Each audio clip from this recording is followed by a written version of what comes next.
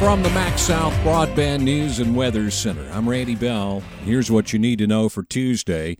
Investigators say they know what caused an Easter Sunday fire which destroyed a house in Attala County, sending 2 people to the hospital. Talking to the homeowner there, they had put something on the stove and apparently had went back to the living room and fell asleep. And the other person who was in the house was already asleep, so apparently it was a cooking fire. Attala County Fire Coordinator Danny Townsend says one of the residents suffered smoke inhalation and the other had minor burns. Both were taken for medical treatment.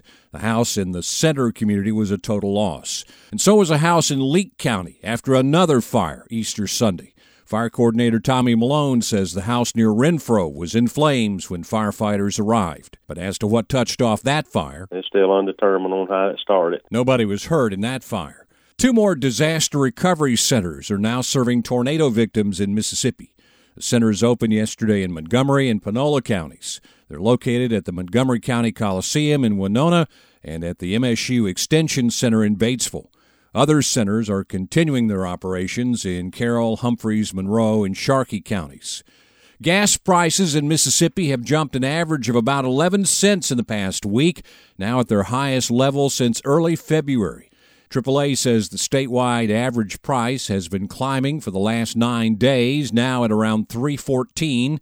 The Auto Club says higher oil prices and a strong demand for gas have been driving up pump prices. But GasBuddy.com says despite the increases, gas is still selling for less than $3 a gallon in some locations, including Carthage. And another lucky lottery winner in Durant.